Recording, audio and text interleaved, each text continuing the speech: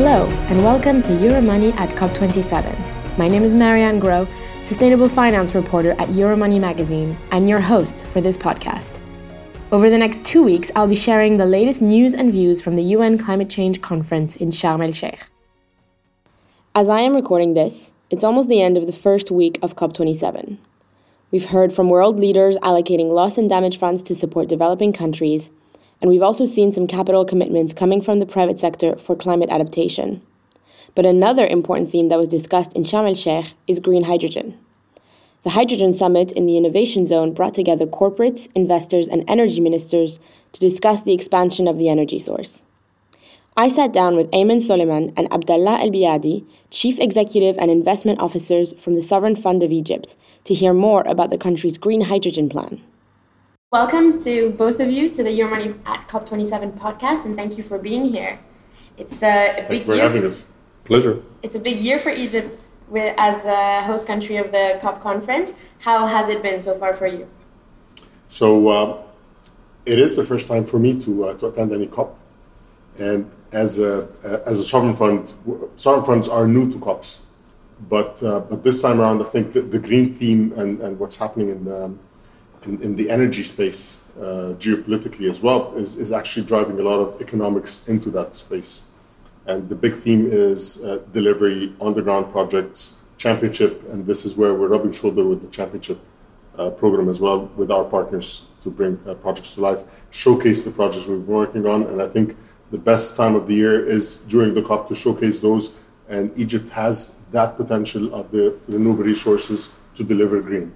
And how has the feedback been during the events? So far, I think there are three sides to the COP. So there's the negotiation side, and we have nothing to do with that.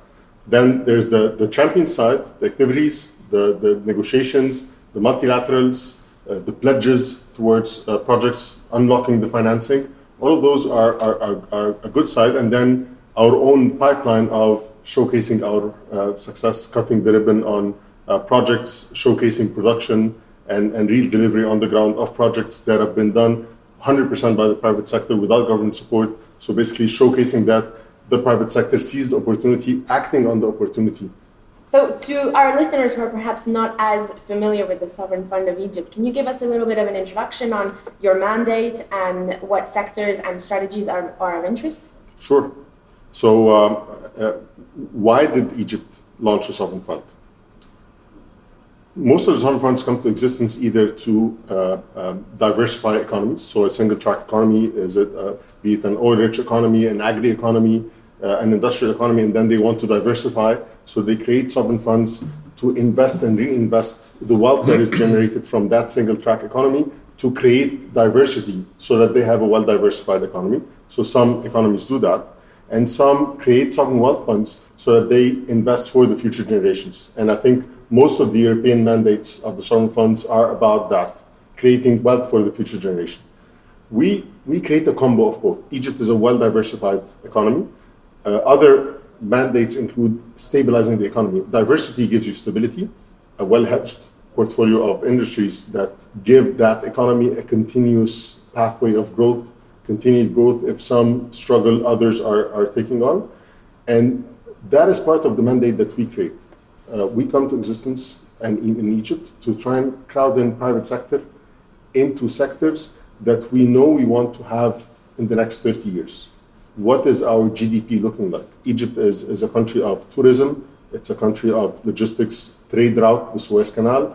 It's a country of agri. So we are thousands of years old industrial economy or agricultural economy, and that is part of our DNA as an economy. But then again, there are new avenues that are being discovered. We became the most populous Arab nation in the world. We are an investment fund. We are a private equity investment fund. We run things this way.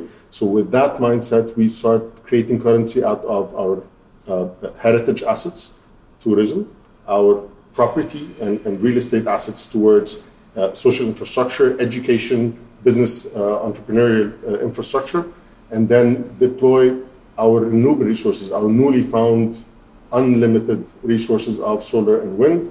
And that is the green fuel supply of the future. And how do we create currency out of that? through creating investments that are nurturing that industrialization of that resource. And we came up with those multiple sector strategies that then deliver long-term value and create wealth. And so as a straightforward private equity investment fund, what are your return expectations? I think the return expectations are very much aligned with each of the verticals we operate in. Our strategy is we choose our partners very well, we align ourselves with our partners, and we drive return that is equitable to our partners so that our interests are aligned. And then once we find the right partner, perfectly aligned on our bottom line, our double bottom line goals as well, then it's downhill from there. I will pass that on to Abdullah to capture within his narrative as well. So as Ayman was saying, I mean, the double bottom line is quite important. So when we measure return, it's not only financial return, but it's also return to the total economy. So are we adding the right developmental angle there? Is that sustainable development? And if that answer is absolutely yes, then we want to partner with a private sector investor. We want to launch that business, and we will accept whatever financial returns then that the private sector is accepting. So we would allow the private sector to take the advantage on creating that return expectation, and we will match. And obviously the return expectation will be different by industry. So you'd expect a much lower return, for example, on a utilities and infrastructure investment versus a fintech or an early stage startup business. And you mentioned that energy and infrastructure is a key theme at the COP27 conference. So I'm curious to know, what are your energy priorities? What subsectors are you looking at? And can you give us some examples and details on your investment strategy? Absolutely. So when we started the fund, we divided ourselves along 4 sub-funds. And it's really not for asset allocation, but it's for human resource allocation. So we have a top talent management team leading each of these efforts. So we have a sub-fund for infrastructure and utilities, one for healthcare, one for fintech and financial services, and the 4th is for real estate, hospitality management, and antiquities. Now, under each one of these sub-funds, we focus on various investments. Let's start with utilities and infrastructure, since, as you've mentioned, this is a very big theme at COP27. Now, there we are really focusing on transitioning to a greener economy. So one of the key themes that we have is green hydrogen, water desalination, but green water desalination. So the energy source must be renewable, so upstream of that would be wind and solar. We're looking at green data centers and so on and so forth. So for green hydrogen, for example, we want to put Egypt in the leadership position globally to be the center for producing green hydrogen and the downstream assets coming out of green hydrogen, like green ammonia or e-methanol or others. And during this COP, and as we have implementation part of this COP, we wanted to showcase one of our projects that have started to operate in the field of green hydrogen. And that happened 2 days ago with the presence of our president, Egypt's president, President Sisi, and the Prime Minister of Norway, where we announced and inaugurated the launch of the first 100 megawatt of electrolyzer in Egypt. This is a significant milestone because it's a large project. It's happening in Egypt. It greens a certain percent of an ammonia plant that is already existing. And soon enough, that green ammonia will be hitting Europe. So we have validated the model, and we have a lot more to do there. Water desalination, we've taken some steps to take water desalination to the private sector, and then see how the private sector can come in and participate by creating desal capabilities for Egypt that is green. So that's the infrastructure and utilities. And since you're tapping into a source of energy that's in such high demand given the global agenda around the green economy, how has that translated in you being able to attract foreign capital into Egypt's green hydrogen projects? So this was built step by step, and it was built several years ago when Egypt started pioneering projects in solar and wind. And as solar and wind investments improved, and as technology improved, and as costs came down, Egypt then emerged as a perfect center for green hydrogen production because the cost of producing the upstream energy, the solar and the wind, became so competitive that the green hydrogen is going to be very competitive in Egypt. And that really puts us on the map. The ability of the government to have proper agreements with international investors, for international investors to have a very good experience investing in Egypt in solar and in wind over the past number of years, is what gave the credibility of Egypt to come in and say, yes, I will be the center of producing green hydrogen in the world. And that's what led us to sign several agreements. I mean, so far we've signed about 15 MOUs with different investors to launch various green hydrogen projects. Some of these MOUs will be hopefully pushed to a framework agreement stage before the end of this COP. And very soon we want to welcome you to attend the signature of some joint development agreement that are binding. And in a few years, we want to have a big celebration for Egypt, being the largest producer of green hydrogen globally. That sounds great. I look forward to it. But where are those investors from? Are they mostly European and Western? Are you also seeing interest coming from the Gulf or Southeast Asian investors? Sure. I mean, all these are publicly available data, and most of these investors are European investors, large multinationals, but also many from the GCC countries. We also have some investors from India who are also very excited about investing in green hydrogen in Egypt. And this shift towards green hydrogen coming from international investors, to what extent is it linked to, obviously, the energy crisis that has been sort of plaguing Europe's access to energy since March of this year? Right. So I think the beginning of the interest in green hydrogen came significantly before the crisis. But obviously the crisis has accelerated the demand, got people more excited about diversifying energy resources. And Egypt plays a very good role in that because geographically it's really close to Europe. That's on one end. On the other end, the cost of producing solar and wind resources are so competitive that we are the right center. So hopefully that accelerates the pace of investments in green hydrogen. In continuation to what Abdallah described, our long-term view and vision on the green hydrogen is not only just the production of the molecule, what comes afterwards. So green hydrogen goes into green fuel. So green fuel will be e-methanol, for instance. E-methanol is the future fuel of shipping lines. So some fleet pieces are coming online to production by 2026. So we need to have that fuel ready and produced around the shores of the Suez Canal. So our vision is this entire ecosystem that's being built is an upstream of 15 gigawatts. This is the magnitude of the initial phase one of those electrolyzers that are being commissioned, and then move downstream towards a molecule manufacturing on the shores of the Suez Canal, within the economic zone, the industrial economic zone of the Suez Canal. Within that, then the next phase would be bunkering to offer green fuel for shipping fleet passing through the Suez Canal. So this is how we can green that corridor even further. So the milestones that are being built is there's an actual deadline of delivery of that green fuel happening. What's next beyond that is how hydrogen can become part of the mix of the mix with natural gas towards firing turbines or towards firing energy, conventional power generation capacities as well. So this is where we see the future of hydrogen going.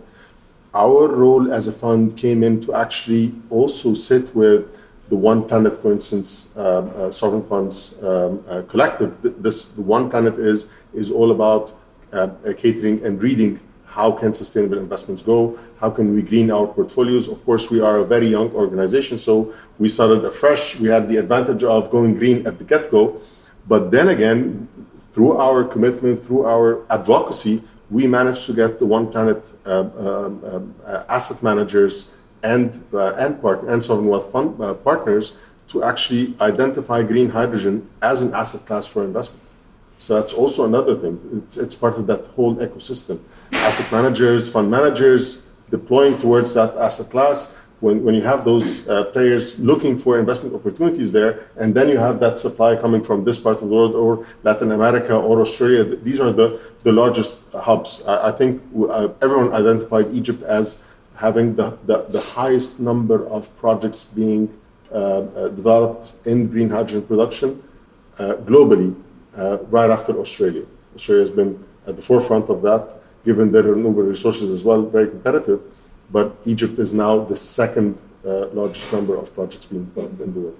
And in terms of numbers, like of capital commitment, what does that represent and what is the outlook?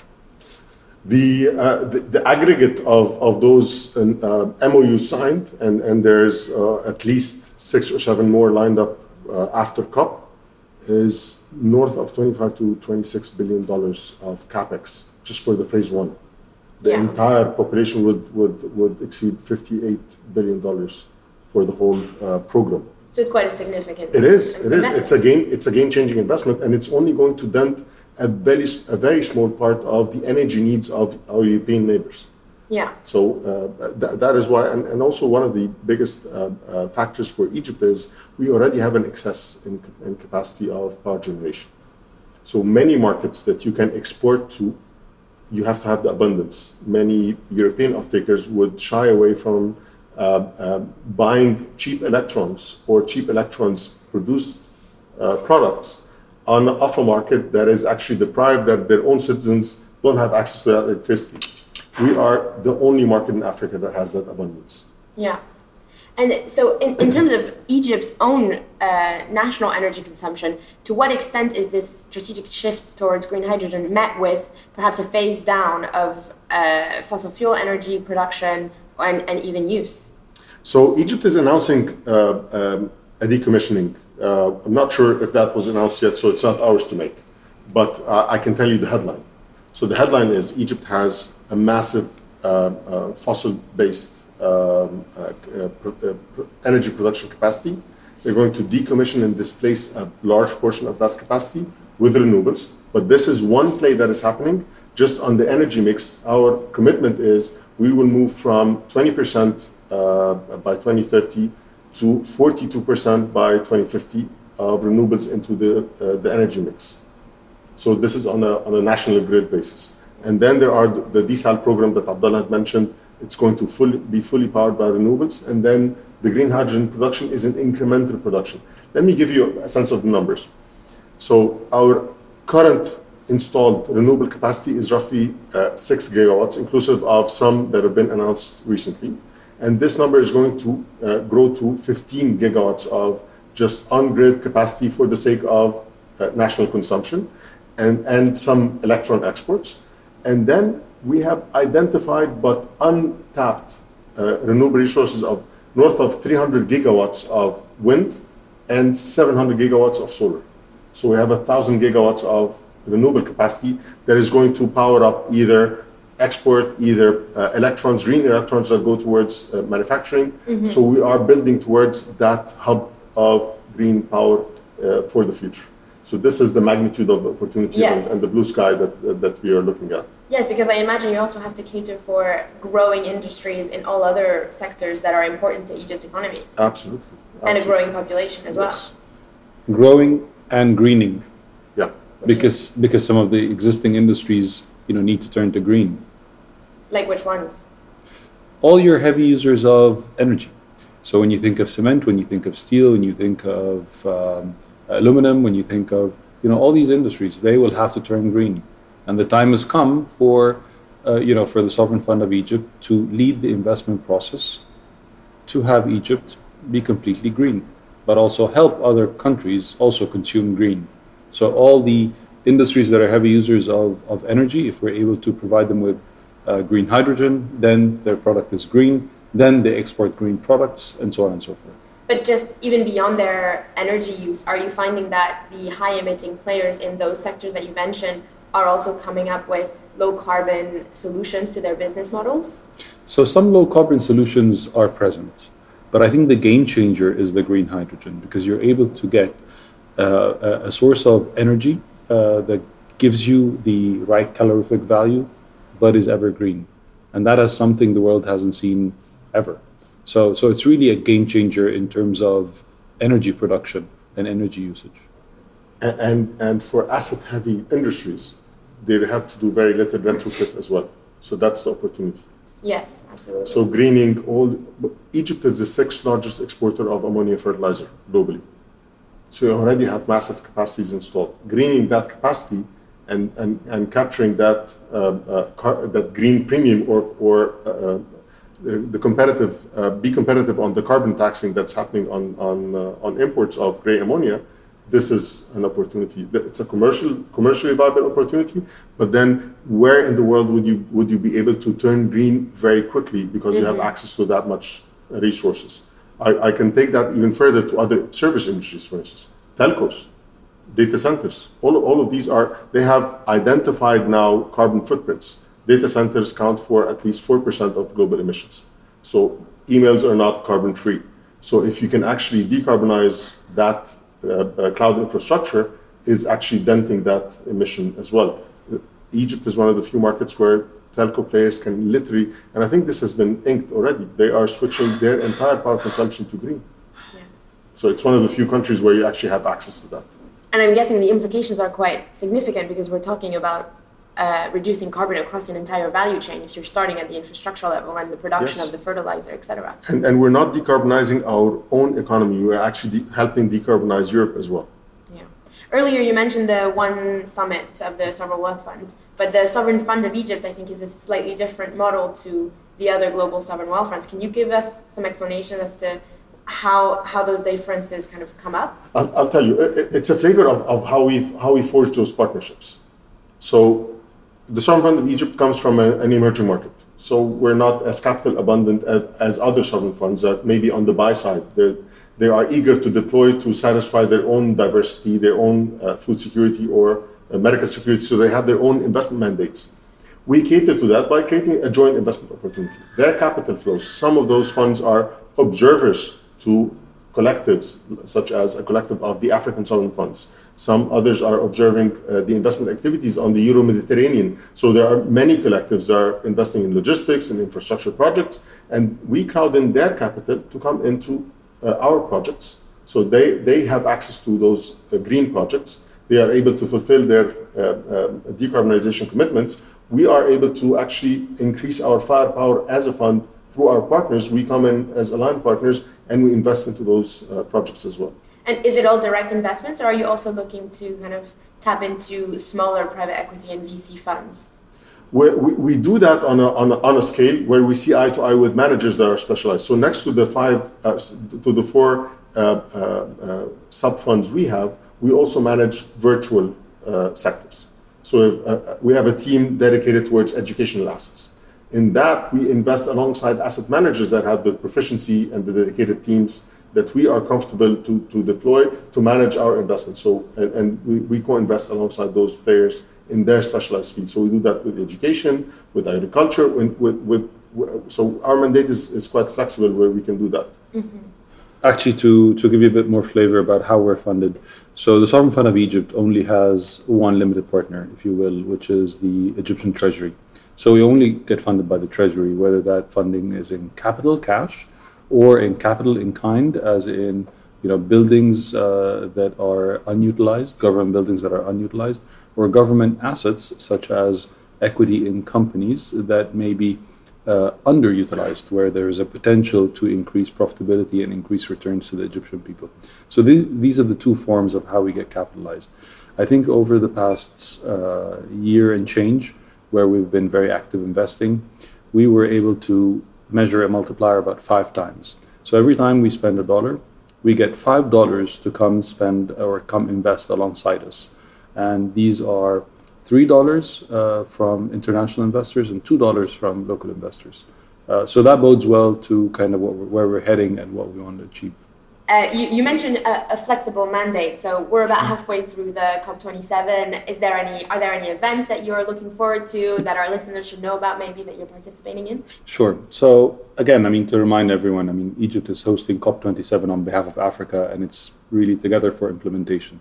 So what we are very keen on is to showcase a number of investments that we have been able to implement or are about to implement. So for example, the celebration of launching 100 megawatts of electrolyzer to produce green hydrogen. That was 48 hours ago, and we're very proud to be able to have that event. But going forward, we're looking forward to sign some agreements to water desalination. And again, this is green water desalination. We're also having to make the case for green data centers, and we look forward to that. We have an event where we're showcasing green buildings. So there are a lot of activities that are still to come that I think our audience should be tuned to. Great. Well, I look forward to hearing about it as the COP continues. Thank you so much to both of you for taking part in this podcast. It's our pleasure. You're welcome.